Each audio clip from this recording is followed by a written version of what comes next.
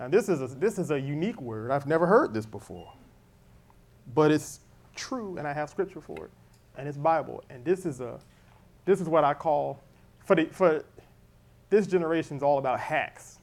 You know, you got a hack for everything. Well, I'm going to give you a blessing hack. Okay? Because I was reading one of Jesus' sermons. You know, that's what the Gospels are. Most of the Gospels are Jesus' sermons. Most of it's in red. So you got to pay extra special attention to them red parts if you got a Bible where Jesus' words are in red. And the Holy Spirit screamed in my spirit as I was reading one of Jesus' sermons. He said, not in those words, but now he's giving me that. He said, that's a blessing hack. Jesus was talking about honoring your father and your mother. And he said something in Matthew chapter 15 that I have read 1,000,000 times and never seen. He said that the commandment was to honor your father and mother. And the definition in that context of honor is physical. It's financial. It's gift. It's giving. And he said that you are not allowed, according to that commandment, to give all your money as a gift to the Lord if you have not honored your father and mother. He said anything that's supposed to be honored to your father and mother, you can't dedicate it as a gift to God. Exactly right. I never saw that before, and I read scripture 1,000,000 times. I had to dig a little. I read about 5 or 6 different translations to make sure I was getting it right. But the Holy Ghost said to me, he said, that's the secret to that promise. If you have access to your father or your mother, or both, you have to set aside, even if it ain't but $5, you have to dedicate some financial portion to honoring them. And we know that that's not just an Old Testament commandment because it's reiterated in Ephesians 6. The same commandment is reiterated in Ephesians 6. And Jesus preaches it in Matthew. He says, you can't go to your parents and say, well, the gift I was going to give you, I gave it to the Lord. He said, you can't do that. That's exactly right. Which said to me that you should set aside some portion of financial or physical honor to your parents if you have access to your parents. I've never seen that before. Praise the Lord. But you can't preach it because you're a parent. I know it. And people will say, well, she's just trying to get stuff. Now, Pastor Dana happens to be my mother, my natural mother. But if you have access to your natural parents, even if it ain't but $5, you need to dedicate some portion of physical honor. Exactly. Sometimes it might be it doesn't have to be every day I'm gonna give them $5. But on a regular and consistent basis, you need to do something that gives. You need to give to them. You need to give. You need to give to your father or mother. Now, some of you may not have, your parents might be passed on, or they might be out of your life and you have no access to them, whatever the case may be. You have spiritual parents that you can do that unto. You have a spiritual mother sitting right there. And here's the mentality, because God's not just about empty action. He's about heart. The heart behind this is this.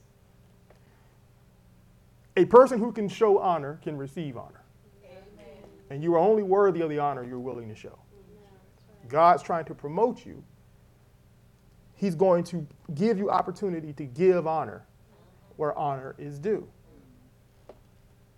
So you need to get a parent and make it a part of your lifestyle Exactly.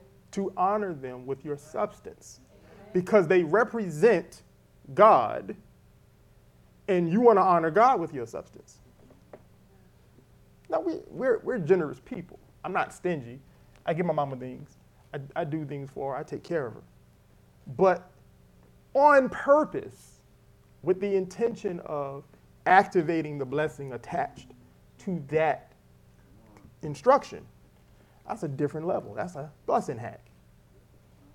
Because it activates the spirit of that commandment. Because a person who will not show honor to their father and mother cannot honor God. I don't care how much you pray. I don't care how much you shout, dance, roll around. If you are dishonorable to your mother and father, like I said a couple weeks ago, it doesn't matter whether they are honorable to you. They might have been terrible to you. But that only activates your love response that much more. Because love gives even when it doesn't receive love in return. And sometimes the spiritual and natural barriers you're facing are because you're withholding honor because the person has been bad to you. And you allow yourself to shut down that honor relationship because of how you were raised or how they treated you or how they mistreated you or whatever the case may be. And what you don't realize is it's got nothing to do with them. Jesus said if you love your enemies, it's like pouring hot coals of fire on their head. That's right. You can torture your enemy with love. That's exactly right. That's what Jesus said. You can make it painful for them by loving them. So even if your parents were absolute monsters, the relationship is between you and God. They're just the vessel through which you show that honor. Oh, but you got to die to self to do that. You got to let your pride go to do that. Because when you've been the victim of bad parenting, it's easy to remain in a state of perpetual self-righteousness. I don't have to do anything for you because you were horrible. I don't owe you anything. It's not about owing. Honor goes beyond owing. It's not about, I owe you this, so here you go. That's not honor. Honor is the nature of God in me finds it necessary to be giving. To you in specific, because if nothing else, you didn't kill me. So every breath I've taken is a gift from you. And if you tried to kill me, you failed. So thank you for being incompetent enough to not kill me. See, even if you have the worst parents on earth, if you're alive to complain about it, you can honor. And if you don't have access to your natural parents, many of us don't, then your spiritual parent carries the same anointing. Because it's not about you and the person, it's about you and God. And God watches the heart of honor. So that works for all ages, all races, all groups. And man, I like those kinds of instructions because it's something you can do. I mean, you can do it all, but sometimes the Holy Ghost will just make it so plain and say, look, I want to take it to another level. Here's how you get there. And if you talk to anybody that's walking in the level you want to get to, find out who they honor. You'll see a pattern. Amen. They're very honorable. Right. They weren't all raised in great homes. They don't all have great natural parents. But they unlock honor. And then God looks out for them. And it extends your life. Because you can train as much as you want, but it extends your life. It prevents sickness and disease. And it allows you to overcome things that would take other people out. Because that's what the promise is. That it will be well with you and you will live long on the earth. And it's the only commandment that has one. That has that promise attached to it. So that hasn't had much of anything to do with what I'm teaching tonight, but the Lord wants everybody to get in on that. And if you build it into how you do business, it's like once you get the thing going, it just runs on its own. So, sorry, Mom, but we have to do better. Because now we have been so instructed. You are responsible for the words you hear once you've heard it. And don't get no weight. It could be $1. I'm not saying if you can do 100 and you do one, that's dishonorable. What I'm saying is don't get no heavy on you because you don't think it's enough money. You honor from where you can. And God will increase you so that your honor can increase. Because it's the heart. If you got $10 you can do, and you go, I'm going to get 50 cents and call it honor, that's dishonorable. But if you only got 50 cents, it's honor. Amen. If that's what you can do what you can. Teach your children to do it. Amen. Don't reject them doing it to you. Parents, listen to me. When I was growing up, we would put things together and do things for our parents. And parents, good parents, don't want their kids going out of their way for them. Because they want to take care of their children. They don't want their children to take care of them. But if you look at other cultures, especially Eastern cultures, you got to remember that the Bible culturally comes from the Far East, right? It's a Middle Eastern culture. You look at those cultures, you see how wealthy, look at all the wealthy people in their cultures, look at how their parents live. The first thing they do is move their parents in. They come over here, they get rich, and then they move their mama and dad. They send the parents, y'all come live with us, you ain't got to do nothing else. You ain't got to work, here's a car, here's a house, have fun. All of them. Why? That's baked into their culture. They honor their ancestors. If daddy and mama came over here on the boat and open a restaurant or open a business, start something, and they send us to college, the second we get that paycheck, y'all off of work forever. You ain't got to ever work again. That's baked into their culture. That comes from somewhere. And we find it in this book. They were culturally required to honor their ancestors. You better not catch your granddaddy working if you got wealth. It was dishonorable to see your grandmother or your mother working if you had wealth, because everything you had was a product of what they created for you, or what they educated you, they taught you. Parents, don't prevent your children from showing you honor. That's a trait that's going to go with them for the rest of their lives. Don't be like, baby, you ain't got to do that. Yes, you do. Don't put a heavy on them like, you better do something nice for me. I'm not talking about putting your child in slavery to give you stuff. But when a child has a heart to show honor, you allow that. You have to learn to be a recipient of honor, because how they relate to you is how they're going to relate to God, because you represent God to them. And if they are generous to you out of their substance, they plan something, they think of you, they say, I'm going to get this for mama, I'm going to get this for daddy, and they take the time and they take the energy to do that, you better honor that gift. Don't be like, baby, you don't worry about it. No, it's not about worry. You're raising a generation that learns how to honor. Amen. One of the problems with our community, and you know who I'm talking about, is we don't honor our ancestors. We talk about ancestors we don't have. We're more honorable to the kings and queens we don't even know we come from. We don't know all of us didn't come from kings and queens. Some of us came from janitors and fishermen and everything else. And what with so many kings in the world to begin with, it's too many of us. We can't all be descended from kings and queens. You treat your mama like dirt, but then you wear a shirt with a lion on it with a crown, like you from Africa. You ain't never been to Africa. And if you went to Africa, that lion would kill you. But you don't talk to your mama, or she got to bail you out of jail every other week. You don't know nothing about honoring your ancestors. Your ancestors standing right there, and you won't talk to them. But then you want to call yourself a descendant of kings and queens. You ain't no king and queen. It's a parent sitting right there. You didn't pop out no king and queen. You popped out that woman right there. And if she does not feel that you honor her, ain't no ancestor go back farther than her that matters. And I'm talking to us, because we got a big problem with creating fake African cultures to honor instead of the ones sitting in front of us. And I have very little to no respect for a man that will not be good to his mother and his father. If you know them, you should honor them.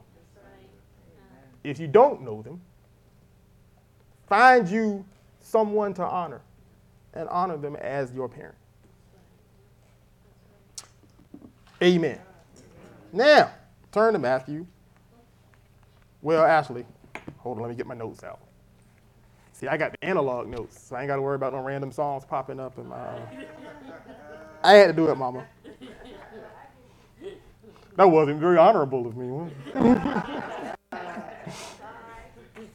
Just so y'all know, I don't know what that song was, and neither does Pastor Diana, and we had no idea how it popped up. We're just going to assume that she got hacked for like 30 seconds. I don't know I don't know who it was. But whatever it was, I don't know. It was mystery. We never have figured it out. I just turned it off, turned it down. But that's why I like paper. Paper don't say nothing you don't want it to say. I got to tell this story before I go on. A few years ago, we needed a new dryer, a new washer and dryer. My wife has a friend, mutual friend of ours. She gave us mint condition, good washer and dryer, front load, Frigidaire, the color my wife wanted, everything she wanted. She gave it to us for so cheap, she might as well give it to us for free.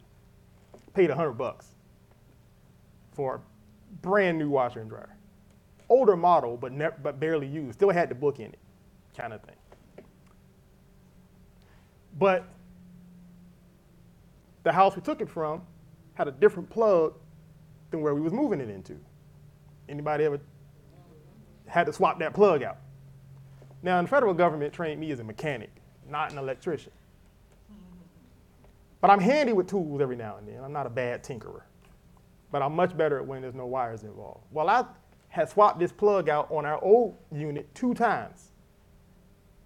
So I was pretty familiar with how to do it. I had done it twice, never had no problems. So I did it on this unit, swapped the 3-prong out to the 4-prong so it could plug into the wall. That was back in 2020. Well, a couple weeks ago, my wife goes to run the dryer. Breaker pops out. She smells the burning smell. She calls me. I come into the room, babe, what's wrong? I smell something burning, and the dryer just stopped. And I heard a pop. She recognized the sound of the breaker. So I went and checked the breaker. Yep, breaker pop. Electrical something going on with the dryer. Now, we've been using this dryer for the past 2.5 years. So don't look at me like I did something wrong and it just blew up. Okay? It didn't just blow up. We got 2.5 good years out of it. So we called a repair guy. You know, I looked around a little bit because I don't like paying the first guy to come out. And everybody wanted to pay a whole bunch of money just to come out and look at it. So it was getting a little too long. It ain't been about a week. But that's too long for my wife. So she's looking at me like, you better call somebody. So she found somebody. As soon as she found them, I called them. They came out today. Guy comes out, looks at it, does a couple things, pulls out his multimeter, checks things, you know, like a person who knows what they're doing should. And he says, well, it's electrical. I said, man, that's crazy. So he takes the back panel off, the first panel, the panel where you change the wire, takes the panel out. As soon as the panel comes off, he looks at it and says, well, that's the problem right there. And I look at him like, shh, don't say nothing. My wife's in the other room. I'm like, don't say nothing. He was like, yeah, whoever put this in, they had the wires too close to each other. So the ground wire and the hot wire, over a couple of years of it vibrating, he said, because the bolts weren't tight down enough. So they were swinging. And eventually they're going to touch. And when they touch, pop, breaker goes out, they caught fire, burned out. Burned out the control board for the whole thing. He said, that's what happened. He said it's so casual. So he said, well, I can tighten these things. He said the wire, the cover is burnt, but the wire's still good because he checked that he could get voltage and all that. So he said, I'm going to tighten these down. He said, whoever put this in, I ain't telling it was me.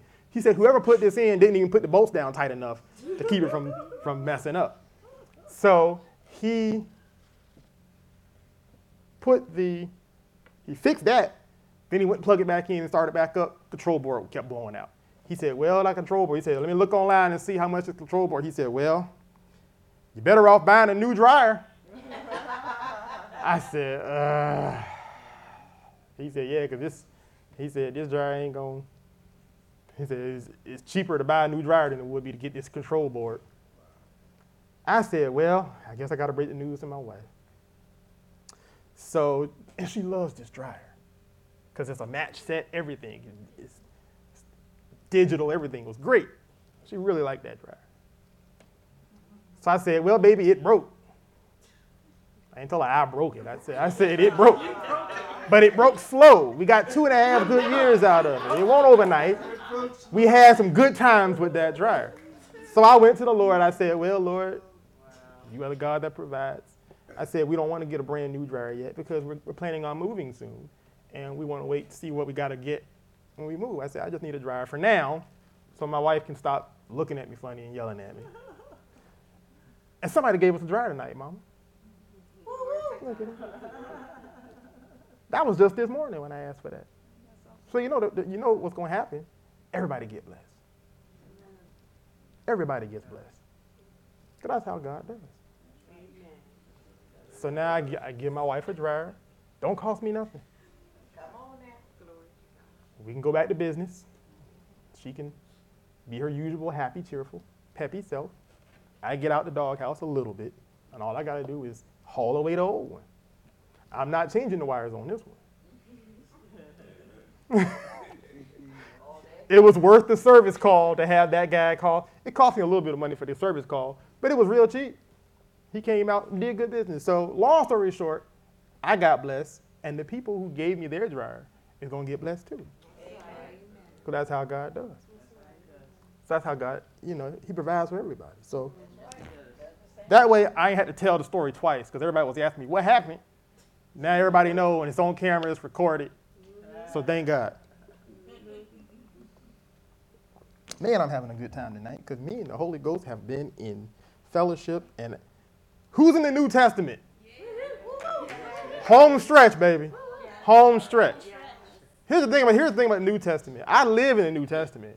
The Old Testament had some spots where I was like, man, a struggle. The New Testament, I feel like I'm on cruise control now. I'm doing a book a day of the New Testament. Especially, you get to the end, But I realized something. The Bible is extremely repetitive. Because God don't change what he says. He just says it a lot. Over and over. Half the Old Testament is the same story. Told by a bunch of different people saying the same thing.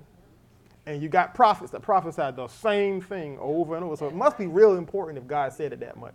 Well, the first 4 books of the New Testament is the same story 4 times. Gotta be something about repetition that God's trying to get us to understand. We always want a new word. Maybe you just need the right word a lot. And if you don't get nothing else out of this, you should get that. It ain't a whole lot of new stuff in the Bible. It's the same word repeated over and over until you attain mastery, because that's how you get good at anything. You do the same thing over and over until you get revelation. That's how I got good at instruments. That's how you get good at anything. That's how you get good at what we're going to talk about tonight, which is faith. That's how you get good at faith. Faith is very simple, but it requires a lot of consistency and a lot of repetition. We were talking about the mind of faith last week. And I left off on this note that the mind learns and changes through experience, both external and internal experience. Experience is how your mind is renewed. But what do I mean by experience? So your mind, and that's a whole separate class to get into the soul, right? So I'm going to give you the Cliff Notes version. The mind is like a filter. It receives information, it receives data, it receives input from both sides of you, your physical, natural side, and your spirit. And what happens is they meet in the mind. Those experiences meet in the mind. And then the mind has to process and relay that information to your will and your emotions. Everything you felt emotionally started in your mind. Everything that you put your will to started in your mind. Didn't necessarily come from your mind. It came to your mind from either the external or the internal. But it comes to your mind first before it affects your soul. The mind is the gateway to the soul. Your soul is made up of your mind, your will, and your emotions. And what happens is a thought comes to your mind.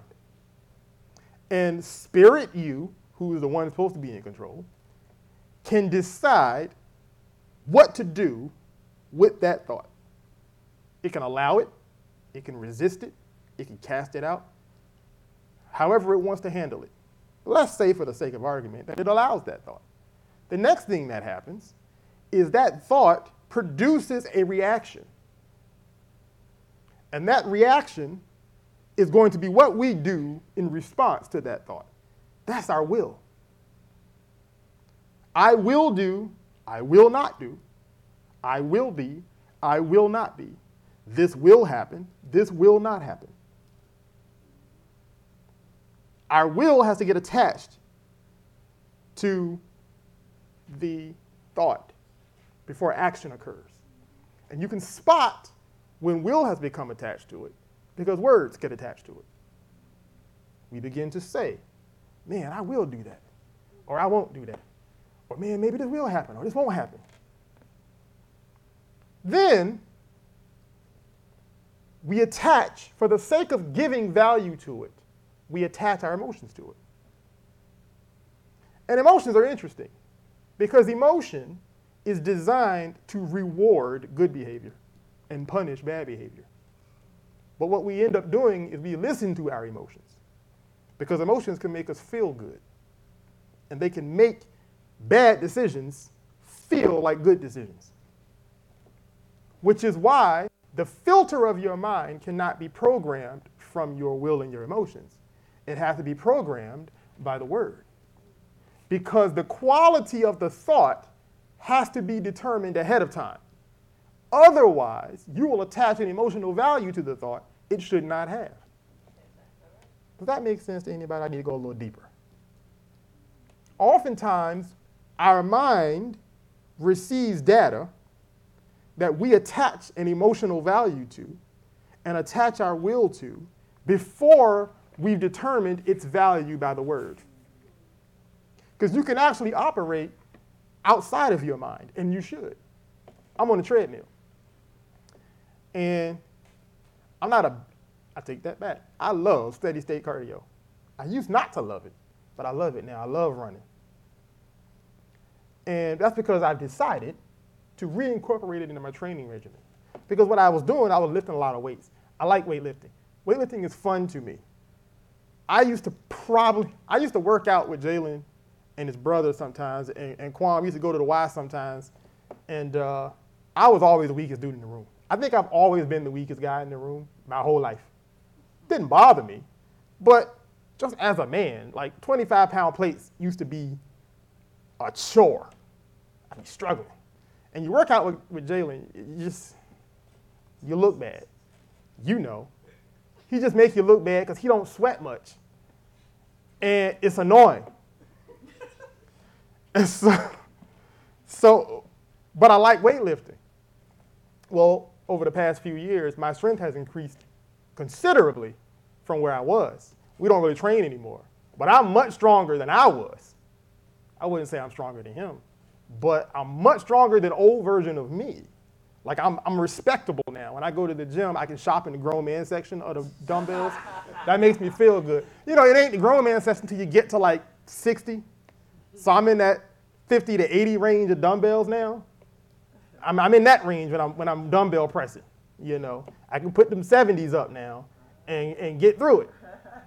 And where was I going with that? Was I just bragging? I might have just been bragging. Okay, so. But because I fell in love with weightlifting, I fell out of love with cardio. Because I would go and just hit weights for an hour and then go home. And I began to plateau, you know. And so the Lord said, you ain't ran in months. He said, get back on that treadmill and start running again. It's too hot to run outside. I used to run at the track, but ain't doing that when 100 degrees outside. So I got back on the treadmill. But here's one thing that I learned to do. I train my mind with my mouth. I used to say, I hate running. I love running. You will never hear me say I hate any kind of exercise. I love all forms of exercise that are beneficial. I love getting up early in the morning. I get up early in the morning and go to the gym. I love doing that. I can't wait. I think about what my workout's going to be when I go to bed at night. I can't wait to get to the gym and get them weights up or get on that treadmill and run. I love it. I enjoy it. It's fun. But I'm on a treadmill, and I'm shooting for a certain speed, and I'm this close. But I get to about 3/4 of a mile in, and my mind goes, that's good enough, man. That's good enough. You're doing pretty good. I said, I'm here to do 2 miles, not 3/4 of a mile. He said, yeah, but see, I weightlifted first and then did my cardio last, so I'm already gassed out. But I'm pushing for endurance. So about a 45-minute weight session, and then you take a 5-minute break and you go run. 5 minutes ain't a long enough break sometimes. But I get on the treadmill and I get 3/4 of a mile in, and my mind goes, dog, you've been here for an hour now anyway. That's good. You're good. And I say, out of my mouth, I'm not here for 3/4 of a mile. I'm here for 2. And I'm not getting off this treadmill till I hit 2 miles.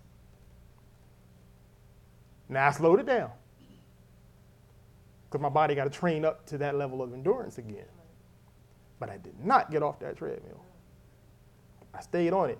And if I caught my breath, I'd speed it back up and run as long as I could. Because I learned something. And you know what happened? I didn't die.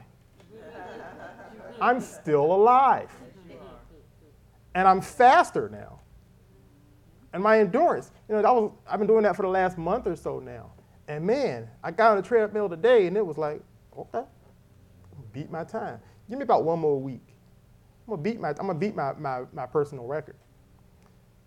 All with my mouth. Because I learned something. Your mind will listen to your spirit if your spirit talks. Faith has this attitude about it. I want you to go to Matthew chapter 15, verse 21. Faith has an attitude about it. Faith is extremely dogmatic. Faith sets a goal, and then it stays there till the goal is complete.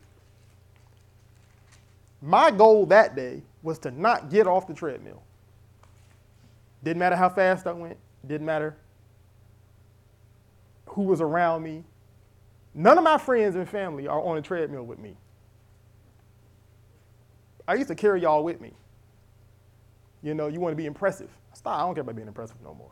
The only person I'm trying to impress is me. That's right. But here's the thing about me, because I'm not a naturally competitive person. It's rare being that I'm a Davis, but I'm not really very competitive. Like, peer pressure don't work on me. I'm more motivated by my own potential. That sounds a little conceited, but it's true. I want to know that I dug to the very core of who I am. I don't care if I beat you necessarily. I might use you as a benchmark, but I'm really more interested in finding out what I can do. How strong can I get? How fast can I get? How far can I go? How high can I jump? If you can jump higher than me, glory be. When I was younger, I had friends who were more athletic. They played basketball and stuff like that. I sit right there and watch them play, have a good old time. I didn't care. They were like, man, you look kind of whack. You just sit here and watch. I said, well, I don't like basketball like that. I don't want to play it. Never bothered me. I tried it a little bit. My dad was so good at it, everybody expected me to be good at it, but mama made me short. It is what it is. I love you, mama. Actually, I think my uncle made me short because I found out that dad was abnormally tall for our family. Did you know that? The other men on his side of the family were not as tall as dad was. So I'm probably genetically, as a Davis, not meant to be so much taller. I'm the average height for most of the Davis men. Dad told me that. He said, yeah, actually, I was taller than my uncles and stuff. He said, most of them guys about your height. And I've been blaming mama my whole life. She didn't help, though. But I'm on the treadmill, and I'm not competing against any of y'all. I'm looking inside, and I'm saying, what can I get out of this thing? And when I go to pick up a weight, I'm thinking the same way. This iron is the only thing that's going to know how much I gave. You'll never know. I can come in here and say, I picked up 120 today. You won't know.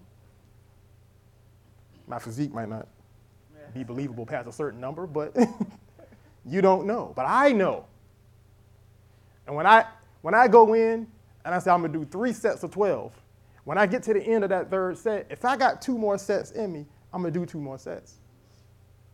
The paper goes out the window. I got to get to the edge of my ability because I got to know what I'm capable of.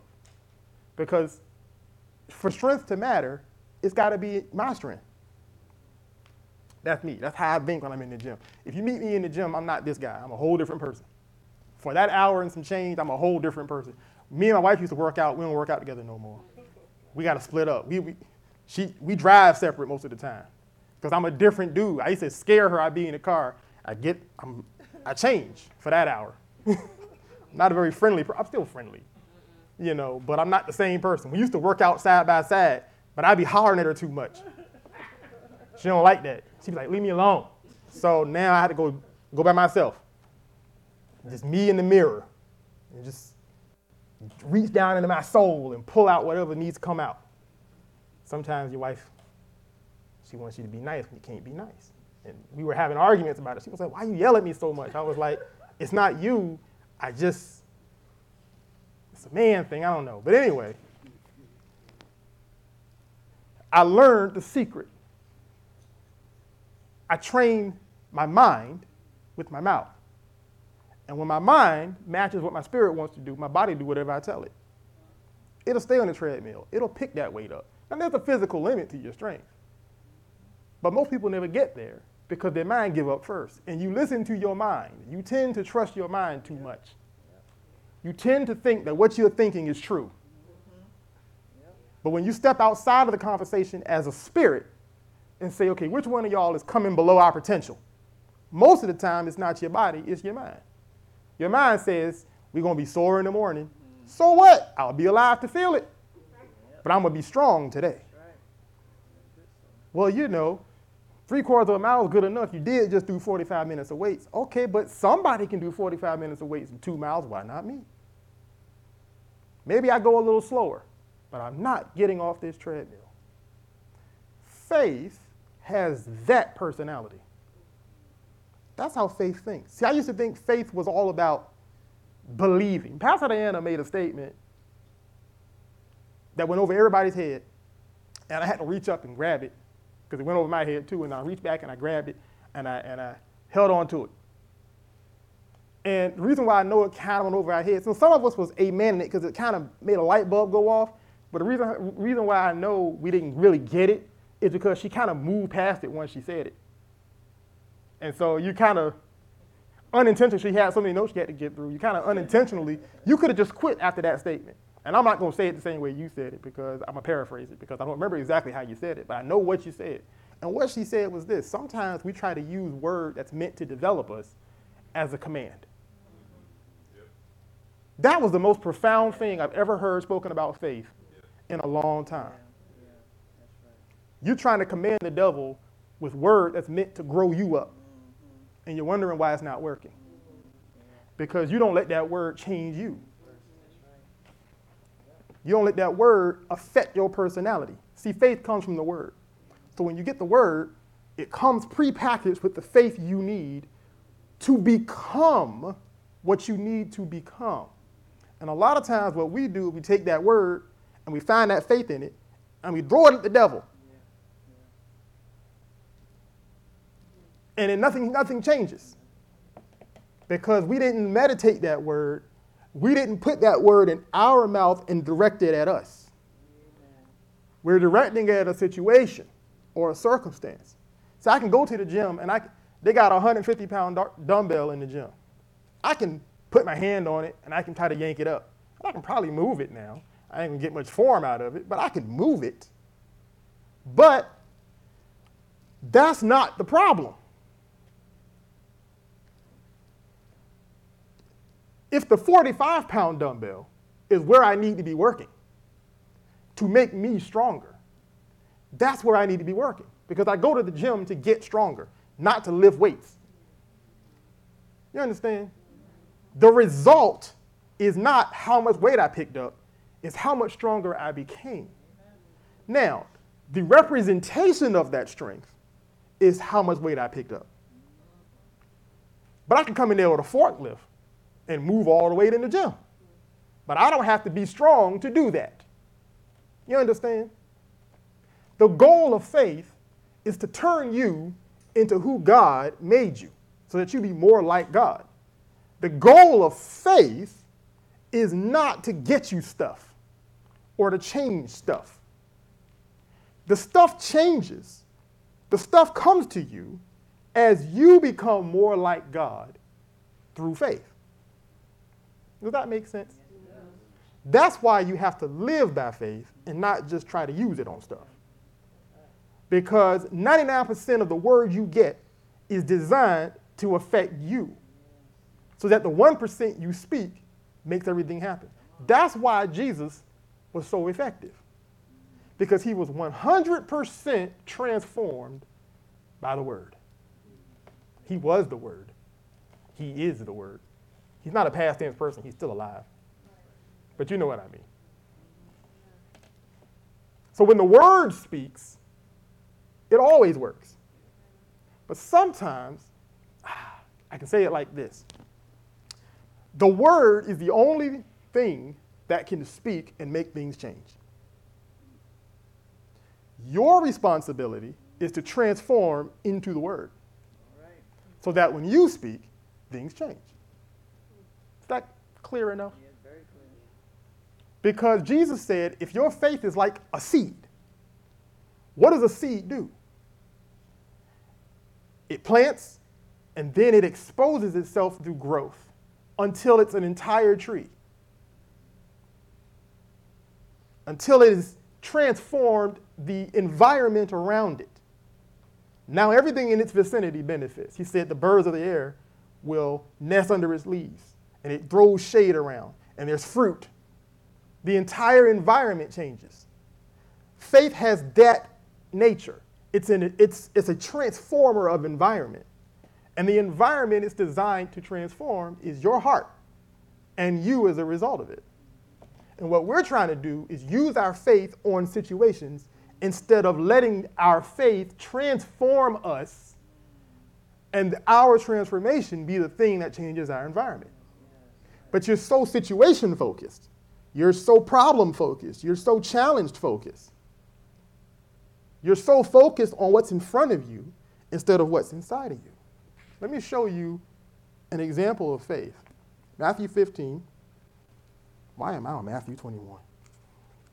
I have 3 bookmarks now, and thanks to Brother Joe. Because I really, really like this open Bible. And it's got 3 bookmarks. I can move all around. And sometimes I got to remember to put them back where I needed it. Verse 21, chapter 15 of Matthew, Jesus went thence and departed to the coast of Tyre and Sidon, and behold, a Canaanite woman came out of the same coast and cried unto him, saying, Have mercy on me, O Lord, thou son of David. My daughter is grievously vexed with the devil. But he answered her not a word. This woman is not a Hebrew. She's a Canaanite woman.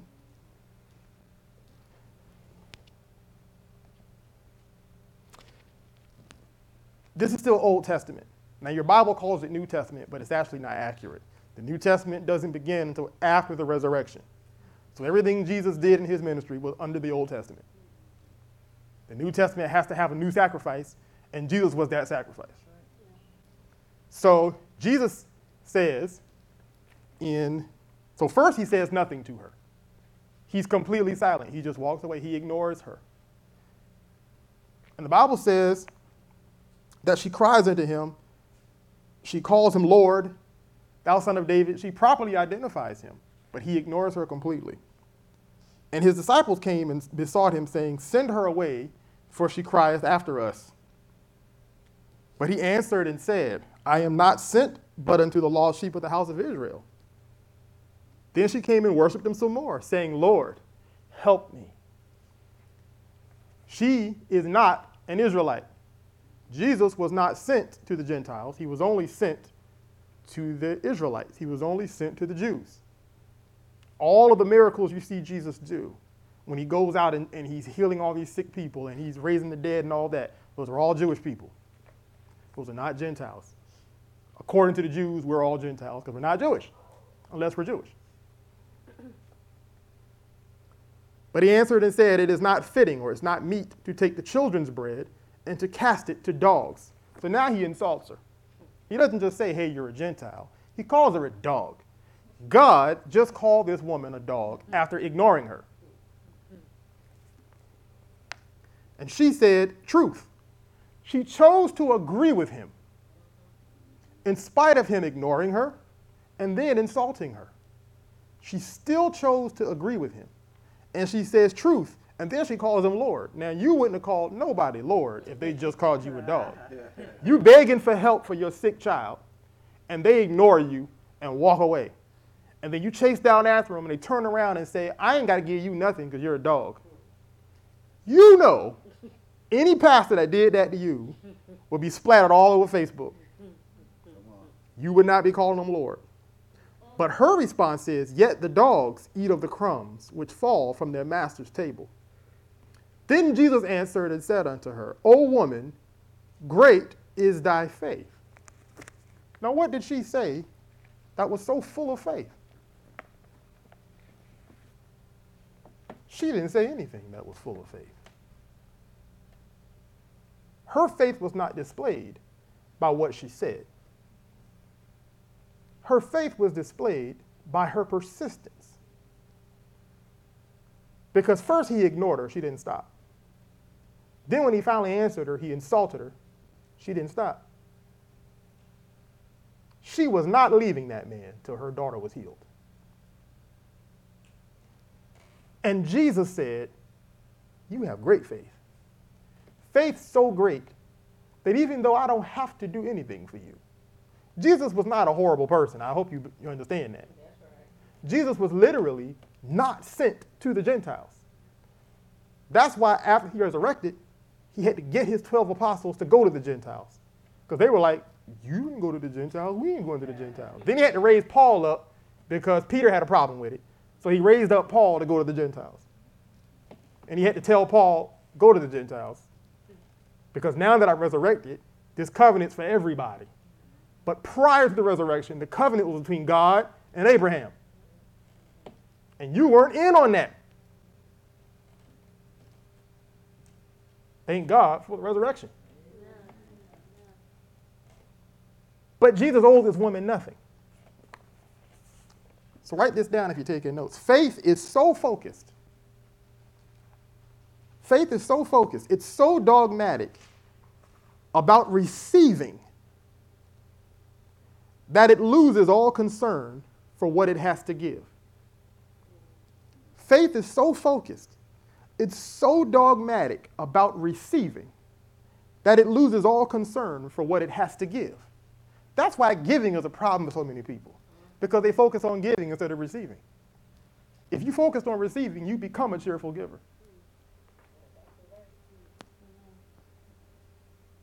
Arnold Schwarzenegger said, when I got into the gym, I could visualize the muscle I was building when I worked out. He said I would picture it. I could picture myself on that stage with my chest popping out or my arms popping out. He said, so when I had to do that one more rep, he said, I loved it. It felt good to me. Because the whole time he's in the gym lifting, he's picturing his physique. He said, I was like a sculptor. I'm sculpting. He said, I would go in, I would know, okay, I need a little bit more here or a little bit more there, and I'd work on that. The whole time he's lifting weights, he's picturing his physique, his final form. He's not picturing what he looks like right now, but what he's going to look like at the end of that season. That's faith. That's why he was Mr. Olympia so many times. Because faith is dogmatically focused on receiving. The world has taught you, religion has taught you that receiving is bad. It told you you shouldn't give to receive. It told you that you don't, it's not about what you get out of it, it's what you give. And that's a lie. Faith is all about receiving. If God had said, let there be light, and there was no light, he wouldn't have gone, well, I guess that wasn't what it's supposed to be. When Jesus cursed that fig tree and walked away, he saw that fig tree cursed. If he had come back a year later and that fig tree was still growing fruit, we'd have had a different scripture. Because faith is dogmatic about receiving. So much to the point that it does not concern itself with what it has to give. This woman gave all her pride away. She's being insulted by this man in front of all his dudes. And she is bowing and worshiping this man. That's her pride. But she doesn't care because she's going to get her daughter healed, and she don't care what it costs her. You can't embarrass faith. You can't. Faith doesn't care how it looks. Faith, going back to Arnold Schwarzenegger, because I don't agree with everything he says, obviously. He's not a believer. But the man know how to exercise. He had evidence for it. So I listened to some of his mentality. And one of the things that he talks about was he be in the gym for 6 hours, everybody else go home. Well, we got our workout in, we go home. He's still in there. Well, what do you think is going to happen? They're going to talk about him. But we all got to get on that stage and pose. And they ain't going to crown but one Mr. Olympia. And they ain't going to crown the guy that left after 2 hours, or 3 hours, or 4 hours, or 5 hours. They're going to crown that 6-hour guy. Oh, shut up. Give me 5 more minutes. Because I only got one nugget left, and then I can wrap this module up. You're going to look strange to somebody once you become focused on receiving. And if that bothers you, you're not focused enough. Exactly right. Faith in personality becomes so dogmatic about receiving, it doesn't care what it has to do. If it's got to crawl through a multitude of people with an issue of blood to get to the hem of his garment, it's going to do it. If it has to be insulted, it's going to do it.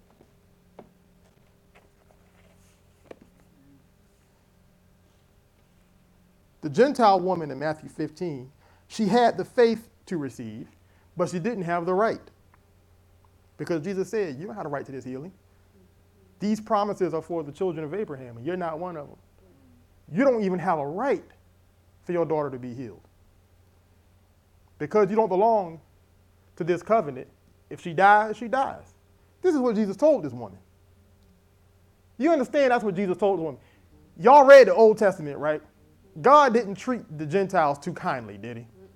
This is the same testament they're in at this point. He's the voice of God. He is God in the earth. So he's talking just like everybody else in the Old Testament whenever God spoke. And you heard how God talked about the Gentiles. It wasn't pretty. She had no right to what she was asking for. But in spite of this, and if you're taking notes, write this down. God is moved by faith more than rights. He's moved by faith more than rights. How many times have we word of faith people, myself included, gotten into a situation and tried to confess all of our rights? I got a right to healing. I got a right to prosperity. I got a right to a relationship. I got a right and I got a right. And you do. The devil knows you have a right, and so does God. Nothing wrong with reminding yourself of your rights. You need to be aware of your rights. It's important that you understand what you have a right to. But you got a right to a lot of things you don't have the faith for. Because you don't let faith build you into a dogmatic person. You focus on your rights. In the United States government, you got a Second Amendment right to shoot anybody that threatens your life with a gun. I took the class, I know. They threaten you with a gun, you got the right to shoot back.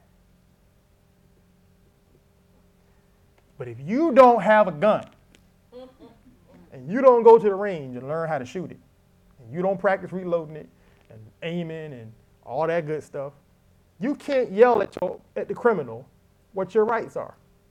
Because criminals don't care about your rights. They care about your faith. Criminals respond to how well you've prepared, not to your rights. They don't come up to anybody and say, oh, he got a right to defend himself, so I'm going to leave. They're looking for a gun. The Constitution gave you the right, but it didn't give you the faith. You got to develop the faith. You understand? You got rights to all kinds of things in the kingdom of God. But it don't come with faith automatically. Faith comes from your dogmatic pursuit. And what happens is, When you pursue a thing, you go to where you can find it, and it's all right here. Amen. Faith comes by hearing the word of God. And once I've heard it, I stop listening to anything else. And I don't care how long it takes. I don't care how embarrassing it is to chase it. I don't care what it costs. I heard Jesse Duplantis say he gave all his money away twice.